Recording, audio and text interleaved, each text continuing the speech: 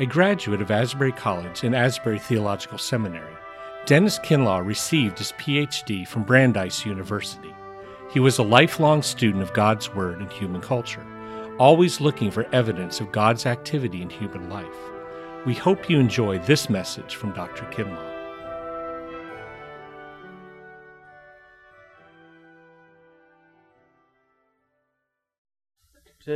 This morning, I'd like for a scripture to read as background for what we're going to be saying.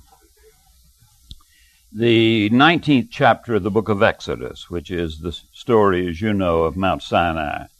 If you have your Bibles, turn, and if not, listen carefully, because it's an incredible chapter.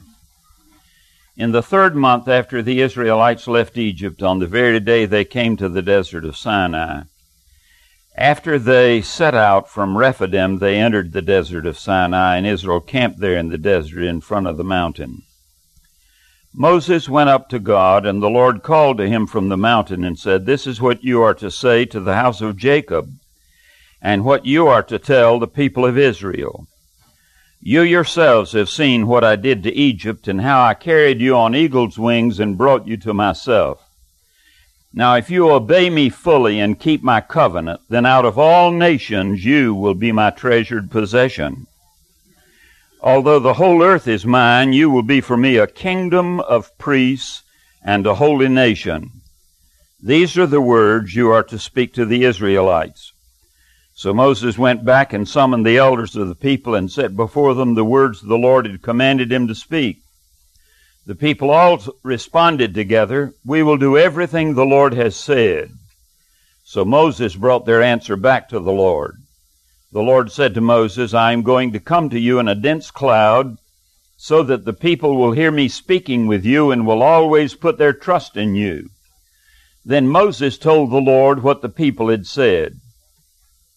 And the Lord said to Moses, "Go to the people and consecrate them today and tomorrow.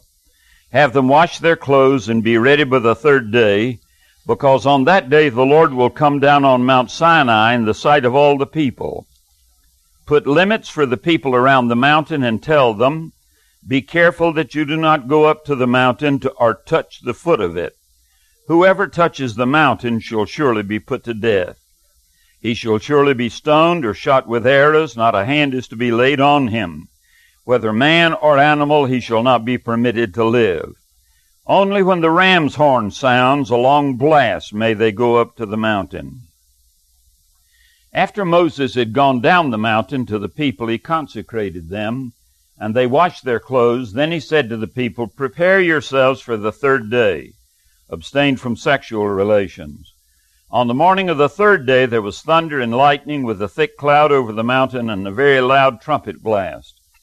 Everyone in the camp trembled. Then Moses led the people out of the camp to meet with God, and they stood at the foot of the mountain.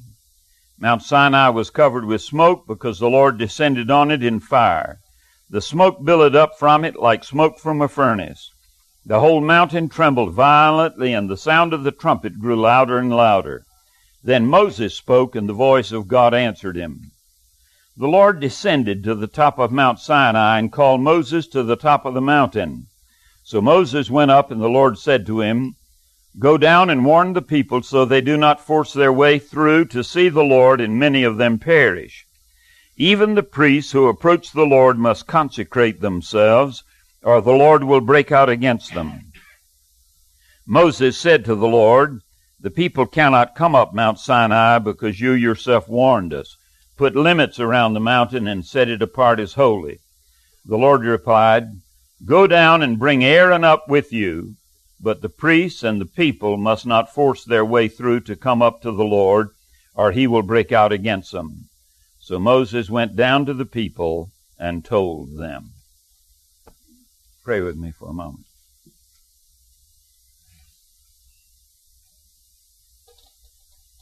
Our Father, we want to thank you we thank you most of all that when we come together, you come too. And you are with us because you said you would be there when 2 or 3 meet together in your name. And you've been with us. Most of all, let it be a means of letting us understand better how to walk closely and intimately with you and know what it means to have you with us. And we'll give you praise in Christ's name. Amen.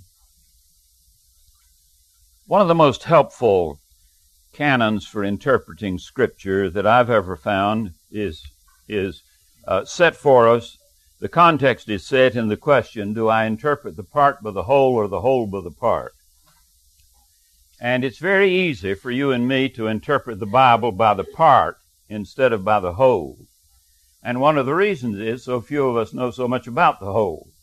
We do know the parts, and we latch on to them and we say, this is the eternal Word of God, and so we freeze that, and then we think everything else fits with that part. But you've never heard a person speak if you only hear a sentence or two. How much better it is when you decide to let the whole be the way to interpret the individual parts. Because you can take any document in the world that has any length to it whatsoever, and if you want to, you can find contradictory lines in it. That's the nature of language. We had a great preacher in Wilmore when I first came back to the seminary, then to the college, David Seamans. And I heard him preach for, I think, 22 or 23 years. I do not ever remember a bad sermon, which is unbelievable. But that was the nature of it. But you know, one of the things I noticed hearing him week by week by week, if I wanted to take a number of his sermons and pit them against each other, I could make him a liar 1,000 times. Because the nature of language is such that it is never absolutely exact. And so, because language is not full and it is not absolutely exact, you are never safe when you take a part and interpret, assume that it tells you the whole. Now, you get this in things like the people who say, if you're baptized, you've been saved. You can find verses that if you take them by themselves, they will support the notion that once you've been dipped, you're in. You can take passages, and if you take them literally, separate them from the rest of Scripture. If you've ever let a priest give you a wafer, you've got God inside you. You can take passages that say that if you're a member of the church, then you know the will of God because the church is God in our society. You can build a case for any of the excesses that we have in Christianity on the basis of parts of Scripture. You can take, sometimes with my Princeton friends, I say, the problem with you is that you interpret 65 books and 13 chapters by 3 chapters instead of 3 chapters by 65 books and 13 chapters. Because you see, you take Romans 9, 10, and 11, and the average person reading is going to come out with a very rigid view of predestination. Now, I frankly do not think it fits with the rest of Scripture. You can take a passage like, Jacob have I loved and Esau have I hated, and you have God liking some people and hating other people. Or you can have Jesus saying, except you hate your mother and your father, you cannot be my disciple. Now, how are you going to reconcile that with the 10 Commandments given twice and the basis of all the moral laws of Scripture, and that is honor your father and your mother? And the Old Testament was very severe on the person who disobeyed his parents. Now, I simply point that out to point up the fact that you must decide whether you're going to interpret the whole by the part or interpret the part by the whole. Now, that leads me to this. Yesterday, I talked about Pharaoh, and so I got a question immediately afterwards about God hardening Pharaoh's heart. And Sylvia, I understand you had a question in your mind about that. I'm sure these two are the only two people who ever had that question in their minds. Since all the rest of you are compassionate and understanding, I'll take the time to talk to these two about one of these biblical questions. And the question is, are you going to interpret the Pharaoh story by the rest of Scripture, or are you going to interpret the rest of Scripture and interpret the nature of God by the language that we've got in certain spots of the Pharaoh story? Now, I did not intend to spend quite this much time on it, but maybe it's worth it. But let me see if I can talk fast. What is the purpose of, where do you find the Pharaoh story? You find the Pharaoh story in the story of the people of God. And what is it? It is a chapter in the story of how God wants to make himself known to a world. Now, why does he want to make himself known to a world? It's the passage where on the last night before the cross, Jesus prays and he says, Father, now glorify your Son as I have glorified you. He says, because you've sent me for what purpose? That they may know you. And what is it? That they may have eternal life. And what is eternal life? Eternal life is that they may know that you are the true God and I am your Son. Now, what does it mean to know God? To know God is the way to salvation. Now, if you will go through this Pharaoh story, the interesting thing is, you know how in a great musical composition you'll get a theme that will recur and recur and recur and recur, and that's the key to the whole thing? Well, the key to the whole Pharaoh story is that they may know that I am Yahweh. That they may know who is God. There is no way a person can be saved if he can't know who God is. And so the purpose of that story is so. Now let me just run through very quickly. Moses, you remember, meets God here at the burning bush. And God says, I want you to go to Pharaoh. And Moses says, why should I listen to you? Who are you? And he says, I'm Yahweh. I'm the one who is. And I'm the God of Abraham and of Isaac and of Jacob. I'm the one who is your background nationally and so forth. So he goes to Pharaoh. When he gets to Pharaoh, what does Pharaoh say? Pharaoh says, who's Yahweh? And what he asks is, why should I obey him? Why should I pay? He's your God. He's not mine. He doesn't have any claims on me, and I don't have any responsibilities to him. I have my own gods. In fact, I am one. Because, you see, that's the way the Pharaoh felt about himself. The milk he drank was divine milk. And he had deity in him. So he said, why should I pay any attention to your desert god out there, Canaanite god? We've got our gods, and our gods are certainly better than your gods. So he says, who is Yahweh that I should obey him? Now the rest of the story is God's response to his challenge. Who is Yahweh? He says, I do not know him, and because I don't know him, I will not let you go. Now at that point, he says to his servants, don't give them any more straw to make bricks. Let them find their own straw.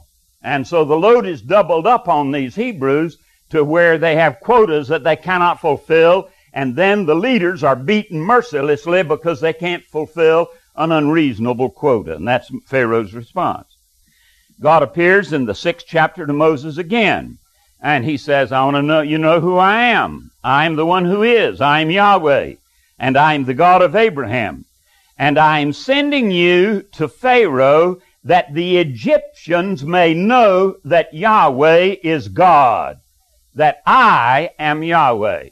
I dare you to read the first 20 chapters of Exodus and spot every time the line occurs, I am Yahweh, or I am the Lord is what you'll have in your translation. I am the Lord.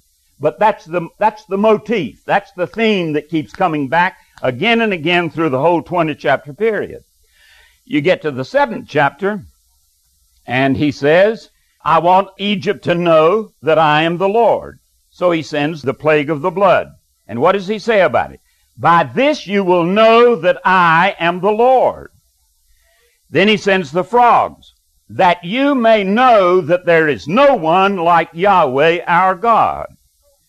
Sends gnats, and the magicians can't reproduce that. And so they say, this is the finger of God. They use that general term for God, not Yahweh. This is the finger of God. And Moses said, this is that you may know. The flies come, that you will know that I, Yahweh, am in this land, and that I will make a difference between my people and you, and so that plague doesn't hit the Hebrews. Then comes the plague on the livestock, but it doesn't come on the Hebrews. Then come the boils, and the magicians can't appear. Then comes the hail, and why the hail? That you may know that there is no one beside me. I am the only God there is.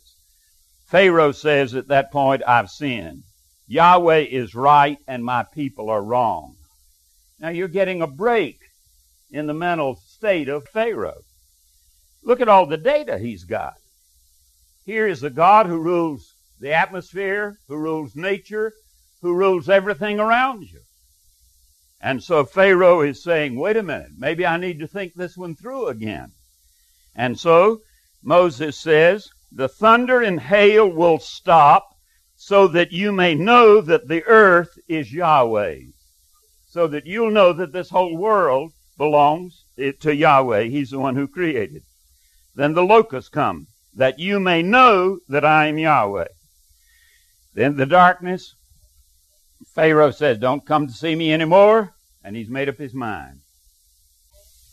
He's made up his mind. He is not going to pay any attention to these people. So he says, Moses, if you appear again, I'll slaughter you. Now the interesting thing is that Exodus says that Moses had a high reputation in Egypt. And I suspect he would. Can you imagine what CNN would do with this story? And don't tell me they didn't have their counterparts at CNN. And so the text says that God magnified Moses in the eyes of the Egyptian. This was not done in Pharaoh's court alone. Everybody in Egypt was touched by it, and Moses was the center of the whole thing. And so God says, I'll deal with the firstborn, and he does. I'll pass through and bring judgment on all the gods of Egypt. And you know what the concluding line is on? I will bring judgment on all the gods. Notice what it says? I will bring judgment on all the gods of Egypt. It's a divine battle, you see. I will bring judgment on all the gods of Egypt. I am Yahweh. Ani Yahweh. And it is there as that repeating theme through the whole thing. But I will pass over. I will pass over Israel. So Moses takes the bones of Joseph, packs them up, and says, time to go, boys. So they go through the sea. And when they're going through the sea, God says, I will open the sea before you, and the Egyptians will know that I am the Lord. Now, what is God trying to do? He's trying to save the most powerful man in the world, most influential man. And he's trying to get his world to recognize who he is. I think he's still doing that. That's a nation that's plagued, isn't it? That's a nation that has been under a curse because it decided it would have nothing to do with God. And you know, as I looked at, now God says, I belong here and I'm going to lay claim because if you don't know me, you're lost. So I'd like for you to know me. It is an incredible story of the mercy and the love of God trying to reach a man. But Pharaoh's heart is hardened and he refuses. Now, what about the hardening of Pharaoh's heart? Let me see if I can tell you what I believe. Now, I can't. This is what I believe. I doubt if you'll find this in too many of the commentaries. But I believe it, and it fits with all the rest of Scripture. Did you ever try to have to discipline a child? You ever have children? And you wanted to teach them lessons? And so kid's done something clearly wrong. And so your favor shifts a bit toward him to let him know that he's done something wrong. You may manifest that shift of favor by paddling him.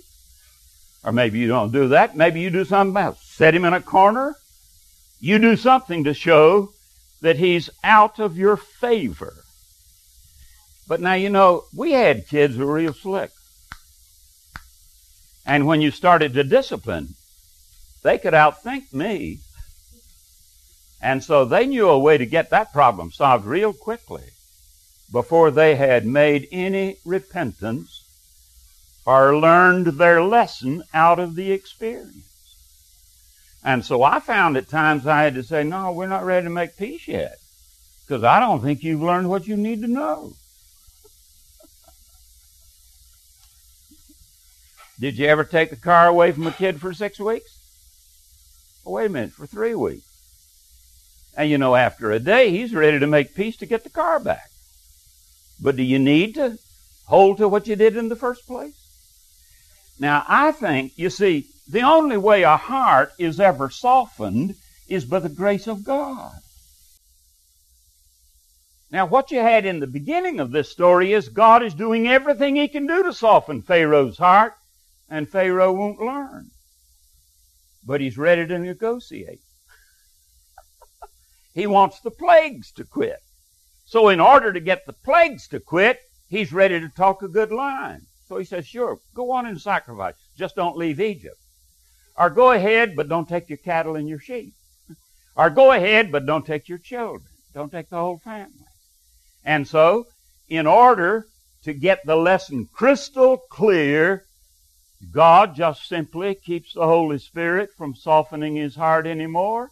And if the Holy Spirit isn't at work on a person's heart, his heart's like stone. Have you ever been there? I have. The only thing that softens the heart is the prevenient grace of God, which is a theological term which Wesley learned for the Holy Ghost. Prevenient grace is the Holy Spirit at work in a person's life. And so God lets Pharaoh drag this thing out so the lesson gets crystal clear. Now, it is not so he can be mean and destroy Pharaoh, but it is so he can save Egypt, if anybody will pay any attention to it. Now, if you read carefully, in the Pentateuch, you'll find some Egyptians believe, because there were some Egyptians that went with them. Now, the Old Testament doesn't play that up dramatically, but some of them did. And so there it is, you see. God wants to save everybody he can. Now, that's an illustration of what I mean by interpreting the part by the whole. Well, if I resist the Spirit, that puts distance between me and the softener. And I don't have any option. When I say no to God, I'm putting distance between me and the only person who can soften my heart, mellow me up, and make me amenable to his thing. So it is Pharaoh. No man will be able to point a finger at God when he stands before him and say, if you had done differently, my situation would be different.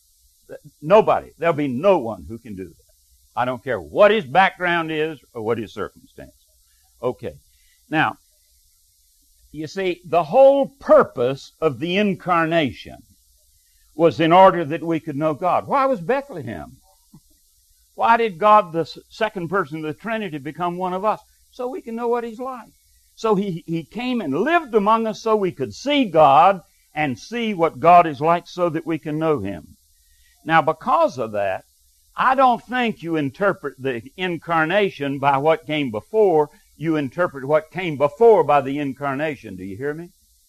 And you don't interpret what comes after. You don't interpret the incarnation by what comes after. You interpret what comes after by the incarnation, because there is the clearest window.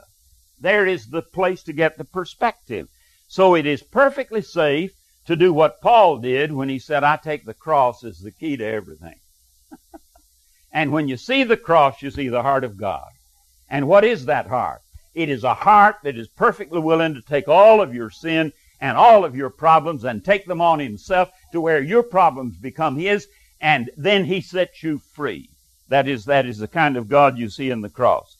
And the cross must be the measure of everything. And sooner or later, every verse of Scripture in the Bible has to be made consistent with the cross of Christ. And that's what gives the unity to the thing and the beauty to the thing. Okay.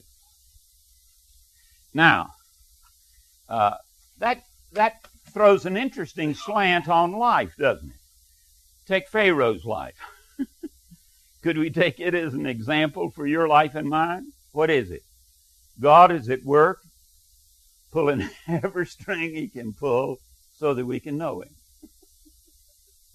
That means that frogs in your life, the gnats in your life, the flies in your life, the boils in your life, the hail in your life, the darkness in your life, the plagues in your life. Why are they there?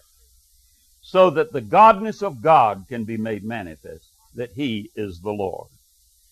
Let you know who he is, and when you find out who he is, he's the God of Abraham and of Isaac and of Jacob and of Jesus and of Paul and of whoever led you to Christ. He's the God of those. And he's in your life, and there are no accidents. And you need to look at the gnats and say, wait a minute. The flies, and you say, what am I to learn here? Because he is ordering life so that all men may know who he is. Now, what does he want out of me? Why does he let life be as negative as it is? Let me say something that some of you have heard me say before, but you know, the only thing worse than a fallen world that has suffering in it would be a fallen world that didn't have anything wrong with it. If a world without God had no problems, it would be a lie. So a world without God ought to have problems. The only thing worse than a world that doesn't know God with problems would be a world that didn't know God without problems. I wish I could say that dramatically, but it's true. Okay. Now, what is it he wants? I love the fact he's given us two models. One of them is Caleb, and the other is Joshua. Larry Vickers said to me, he said, it's interesting that the national seal of Israel has on it two men. And the two men that are on the national seal of Israel are Caleb and Joshua. Because what they're doing is they're bringing the grapes of Eshcol from Canaan. And so that's the symbol of the modern state of Israel, Caleb and Joshua. Now, what fascinates me is the way the Old Testament speaks about them. Why they saw what they saw, and why God was pleased with them. It says, and if you'll read your English translation, the most normal translation of the text about them is that they wholly followed the Lord. W-H-O-L-Y. W-H-O-L-L-Y, excuse me. They wholly followed the Lord. Now, the Hebrew, that's very interesting. It's not easy to translate. Because what it is a intensively transitive verb to be full. And they fulled to the fullness after the Lord. You just can't translate it literally. They filled. Filling, they filled intensively. Very strong language, very strong verbal expression. They filled, and so we translate, they totally followed the Lord. Now, which means God wants people who totally yield themselves to him. Let me go back to an analogy which you've heard a number of times here. When I think about what God wants out of me, I think about the 31st of December, 1943. I was standing in front of an altar, scared out of my wits, and the bridesmaids were coming down the aisle, and I looked back, and here into the doorway stepped my father-in-law, big 6'3" rascal, and on his arm was Elsie. And when, at that point, I lost my fear, I forgot everything except her as I watched her come down that aisle. And when she came down, her father-in-law shifted her from his arm to mine, and she left her family. She left her security, because I surely didn't have any. She left her security, left everything that you could count on with, to stabilize life, to follow an itinerant seminary student. And she's never backed up on that. I got all of her. And I don't believe she's ever looked twice at another male in the way you understand what I'm talking about. It's possible. Now, that doesn't mean there haven't been days when she was unhappy. But, the wonderful thing to me was even in the depths of those miserable moments when you were out of joint with each other, there was no thought of, I'm going to go get another one. Now why should God want less out of me than I want out of Elsie or she wants out of me? Why should God want less than that? He's the eternal God. What we have is a symbol of that reality. And so they wholly followed the Lord. And if you will look in Numbers 13 and Numbers 14, Deuteronomy 1, Joshua 14, 3 times in Joshua 14 in the story of when Caleb gets his section of Canaan, it is said, because he wholly followed the Lord. There are not many lines in Joshua that are repeated twice, but it is repeated 3 times that Caleb wholly followed the Lord. Now, why does he want me to wholly follow him? Because he wants all of me. But what is the purpose of it? That's the reason we read this chapter from Exodus 19. He is after a kingdom of priests and an holy nation. Now, we said yesterday God wants a little real estate in his own world. God wants a foothold in his own world. And God wants a people in his own world. Because the place is of no use if there isn't somebody there to speak it, to illustrate it, to witness it. So he wants a people in the midst of this. Now, why does he want them? They're to be a kingdom of priests. Now, let me remind you what a priest is. A priest is a person who doesn't live for himself. A priest lives to serve other people. Now, there are a lot of Hebrews, Jews, through human history have felt God liked us and chose us. We're the chosen people. But you know why they were chosen? Not so they could look down at anybody, but so they could serve all the rest. And the Pentateuch is loaded with either explicit words to that effect or implications that are there. I missed them for years. You don't have to go to the New Testament to get the missions message. The Pentateuch reeks with it. Now, they don't live for themselves. You remember that passage? For the love of Christ constrains us.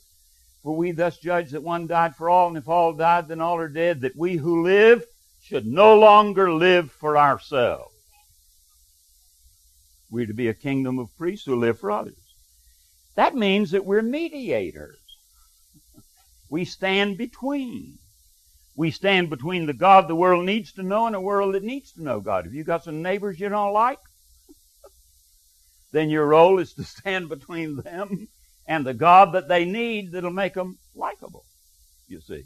So we play a mediatorial role. That's why Israel is called the firstborn. They're the first to reach out to the rest. And they're to be holy, which means the signature of God is to be on them. His name is on them as holy. Now, what does a person have to do to be a priest? Let me remind you what the Old Testament says about a priest. If you look at Exodus 29, it's a fascinating story. For the average American Christian, it's totally boring and uninteresting, and we jump to get over it, to get on to something more interesting. But if you'll stop and look at it, it's very impressive. Priest has to have special garments, special robe, a special hat, and a crown on his hat. I love the way the poets have picked up that. Have you ever heard this line? Dressed in his righteousness alone, faultless to stand before his throne. We're not fit to stand before him as the priest. So what does he do? He clothes us in the righteousness of his own Son. Okay, the priest has to have new garments. There's a passage in Zechariah about where the prophet says, take those filthy garments off the priest, because the priest is supposed to be clean. And so he has different clothing. And he has an anointing. There's oil poured on him. And that oil is symbolic of the Holy Spirit. And what does that mean? That he cannot do his work by himself. As Zechariah tells us, not by might nor by power, and in those two words, might and power, koach and chayil, you get all of human resources. Anything that DNA can give you, anything that you've got that comes naturally, it isn't enough. You've got to have something from beyond you. You've got to have God. And so the Holy Spirit comes. Only the person who is anointed with the Spirit can be a priest. And then you got a bull that has to be sacrificed. His blood has to be shed, because the priest's sins have to be forgiven before he can help any sinner. And then a burnt offering has to be made, a ram, a whole burnt offering. And the interesting thing is, it does not say this about the sin offering, but it says it about the whole burnt offering. It is a sweet-smelling savor in the nostrils of God. And what is a whole burnt offering? It is a whole life that is offered up in gratitude and in praise and in service to God, where everything about you is to the praise and the glory of God. Now that's a priest. So that when people look at you, they don't see a mixed signal. They see a single signal, and that's one that points to the God from whom we came. Now, there is a sacrifice has to be made there, and there is another ram that is slain.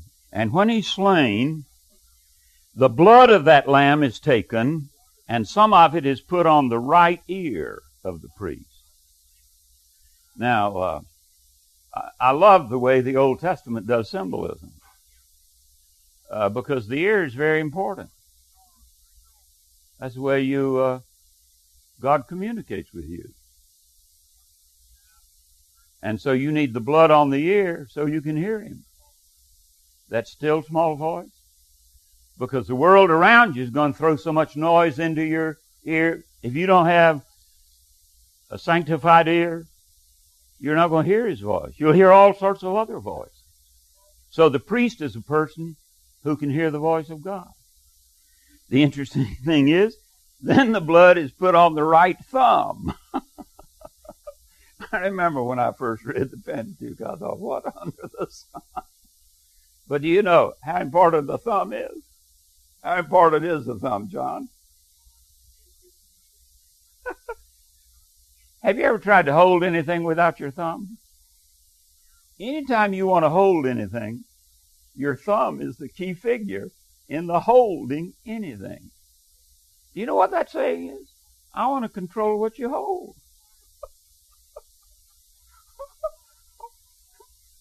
Isn't that a dramatic way of saying it? There it is. You cannot hold anything except in terms of your priesthood.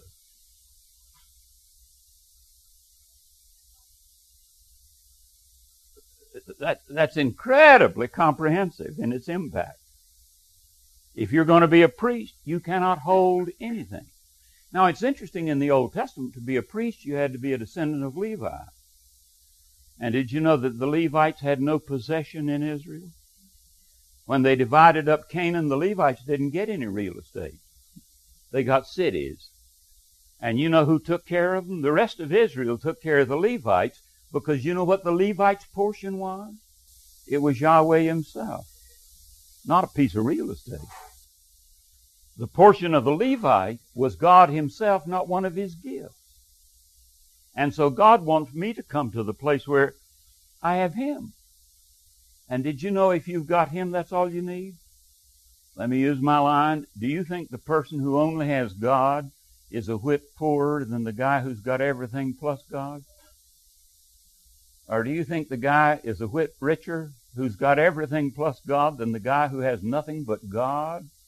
When you get God, you've got the source of it all. And so he says, Let me control your thumb. Then there won't be anything in your life to conflict, and everything in your life will be a witness to your mediatorial priestly role. Then the third thing is the big toe. That has to do with where you walk and where you go. Then he is sprinkled, his garments are sprinkled with the blood, and we are to be washed in the blood of the Lamb. Now, what is God after? Every person to be a part of that kingdom of priests. The highest level of grace in the New Testament is implicit within this Old Testament story. And you need the letters of Paul to get it spelled out in the fullness, but it's there. Now, you read the 52nd chapter of Isaiah, and you'll find that it concludes, they that bear the vessels of the Lord must be clean. Now, why aren't we? Why don't we please him? You know, the unregenerate man has one problem. The regenerate man has a distinctly different problem. The unregenerate man is blind, so he can't see. Thinks he's accepting God, and he's accepting a false God. That's Pharaoh. He's deaf. When God speaks, he can't hear, and he hears other voices instead. And he's in bondage. He's enslaved. He's enslaved to his own appetites. You know, I wish I knew enough about gravity to illustrate this. But when Adam and Eve turned their attention to themselves instead of to God, they moved into another gravitational field. And you know, one of the problems with shooting a rocket up is if you don't get it out of the gravitational pull of the earth, she's coming back. The only way it can go beyond is get it beyond the gravitational pull of the earth. It'll pull it right back. Now you see, the ego, the self, has such gravitational pull that apart from grace, everything is going to be pulled to me. I had somebody tell me the other day about a fellow he was talking with on the plane who was in science, University of North Carolina, highly educated. No, he said, I don't want to go into research science. Because he said, you know what corrupts research science? Now you have to get grants. And if you're going to get a grant, there's always the implication that we want you to prove something when we give you this money. And he said, I've watched too many of my superiors doctor the evidence to protect the grant. Those are PhD university scientists. Don't kick them. You get God out of the system and a man has no option. So the person who's unregenerate has one problem. But the person who's regenerate has had put in him a power that if you listen to it can set him free from that gravitational pull. But there's still a gravitational pull toward the world. That's what Paul was talking about when he said getting Egypt out. It's one thing to get out of Egypt, it's another thing to get Egypt out of us.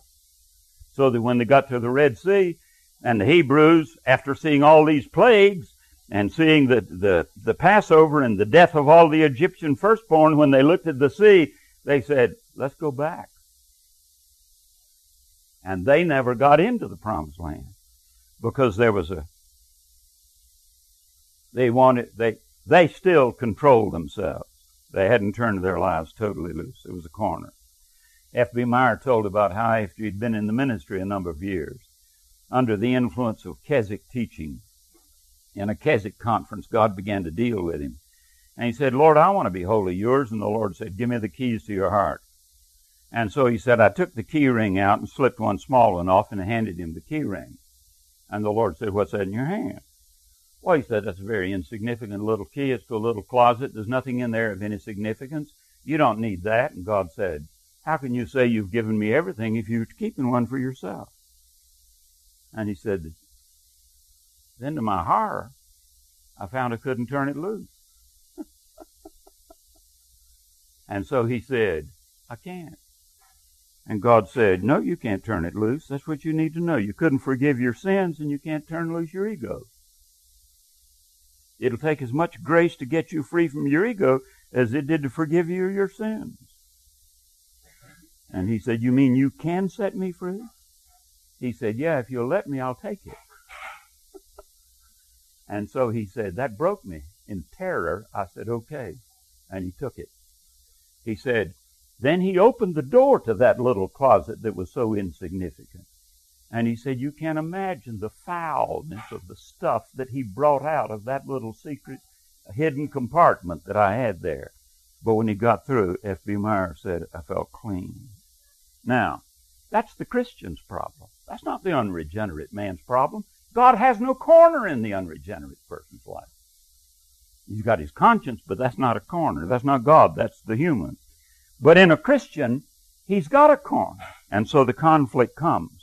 Now let me give you, and I think I've got 3 minutes. I wish we had 10 on this, but hold on. How can that be taking place? How does the Bible understand it? I want you to look with me at Deuteronomy for a minute. And I love the fact that this word is clear. Now you got to dig to find it. And if you read superficially, you'll miss it. But if you will look at the 10th chapter of the book of Deuteronomy, you will remember that yesterday we said that God said to Israel, you're stiff-necked. Your neck's turned the wrong way and you can't get it turned right. You can't get it turned toward me.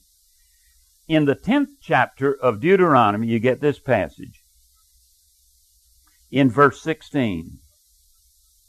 Read verse 15. Yet the Lord set his affection on your forefathers and loved them. He chose you and their descendants above all the nations, that is, as it is today. Circumcise your hearts, therefore, and do not be stiff-necked any longer. For the Lord your God is God of gods and Lord of lords, the great God, mighty and awesome, who shows no partiality, accepts no bribes, defends the cause of the fatherless and the widow, loves the alien, gives him food and clothing, and you are to love those who are aliens, for you yourselves were aliens in Egypt. Fear the Lord your God and serve him. Hold fast him, cleave to him, like a wife cleaves to her husband or a husband to his wife, and take your oaths in his name. He is your praise. He is your God, who performed for you those great and awesome wonders you saw with your own eyes. Your forefathers who went down into Egypt were 70, and now the Lord your God has made them as numerous as the stars in the sky. It's an incredible passage, but the key is circumcise your hearts, therefore, and do not be stiff-necked. So apparently, God felt that circumcision could do something about your stiff neck. Now, turn with me to the 30th chapter of Deuteronomy.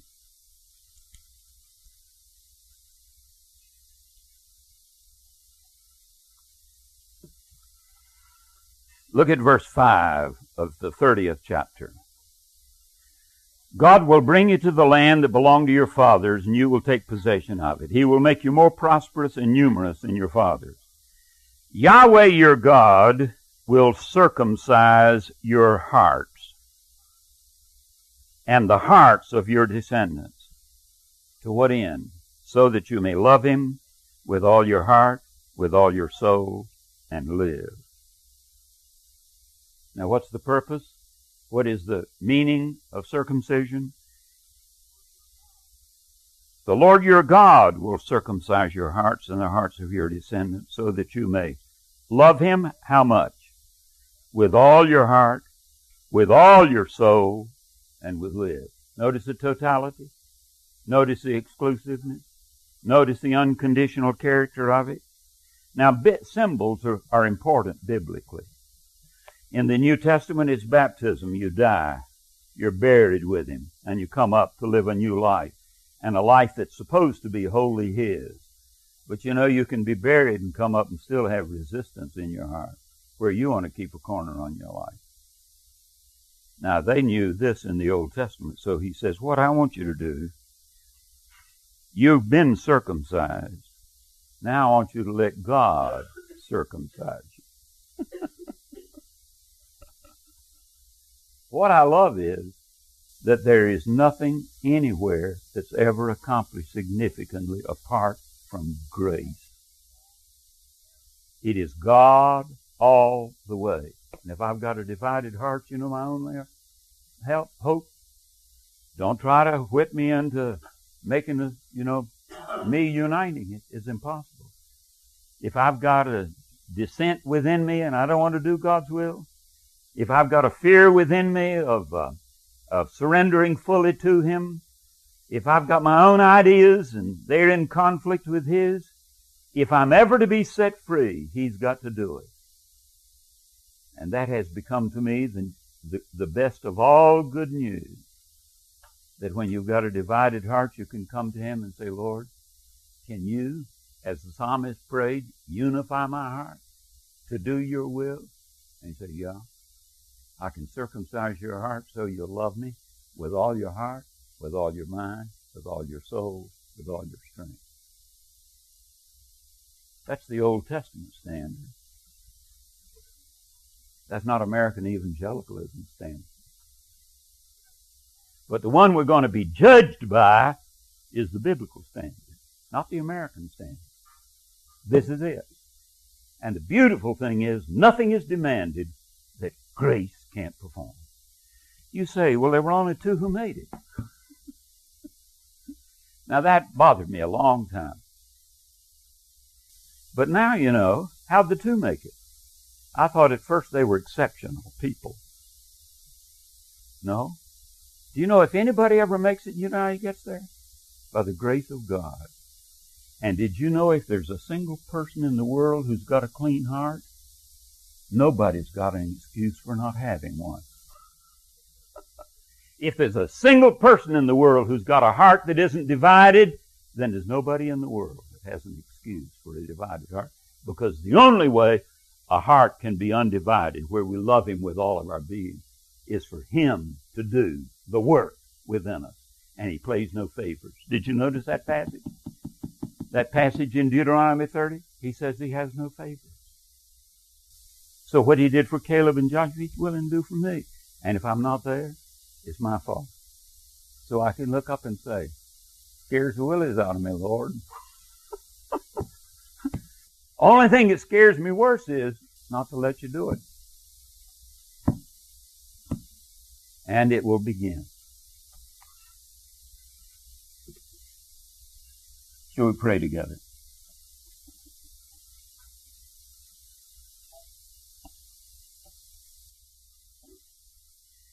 Father, we want to thank You for Your word. Forgive us that we know so little about it, but give us an openness to where we're willing to listen, but more than that, we're willing to seek. And we seek not just a knowledge of Your word. We want a knowledge of Your word so we can know You. It's You that we need. It's You. It's not information. It's not doctrine we need. It's You. But we need to know more so that we can know You better. In a few minutes, Lord, we're going to be taking the bread and the wine. They're the symbols that You didn't hold anything back. You gave Yourself totally for us. And what a stream of blessing has come to the world. What a benighted place this would be if You hadn't done it. We wouldn't have to go to hell. It'd be hell already. Now You look at us and say, will you give Your hearts to me? Whole heart? Will you love me with all your heart, mind, soul, and strength? As we take the bread and as we take the cup, let us know that the power that is in the body and blood of Jesus is the power that can circumcise our hearts and unite them to fear Your name and to follow in Your ways, to love You with all of our heart, mind, soul, and strength. Thank You, Lord, for this good news. In Jesus' name, amen.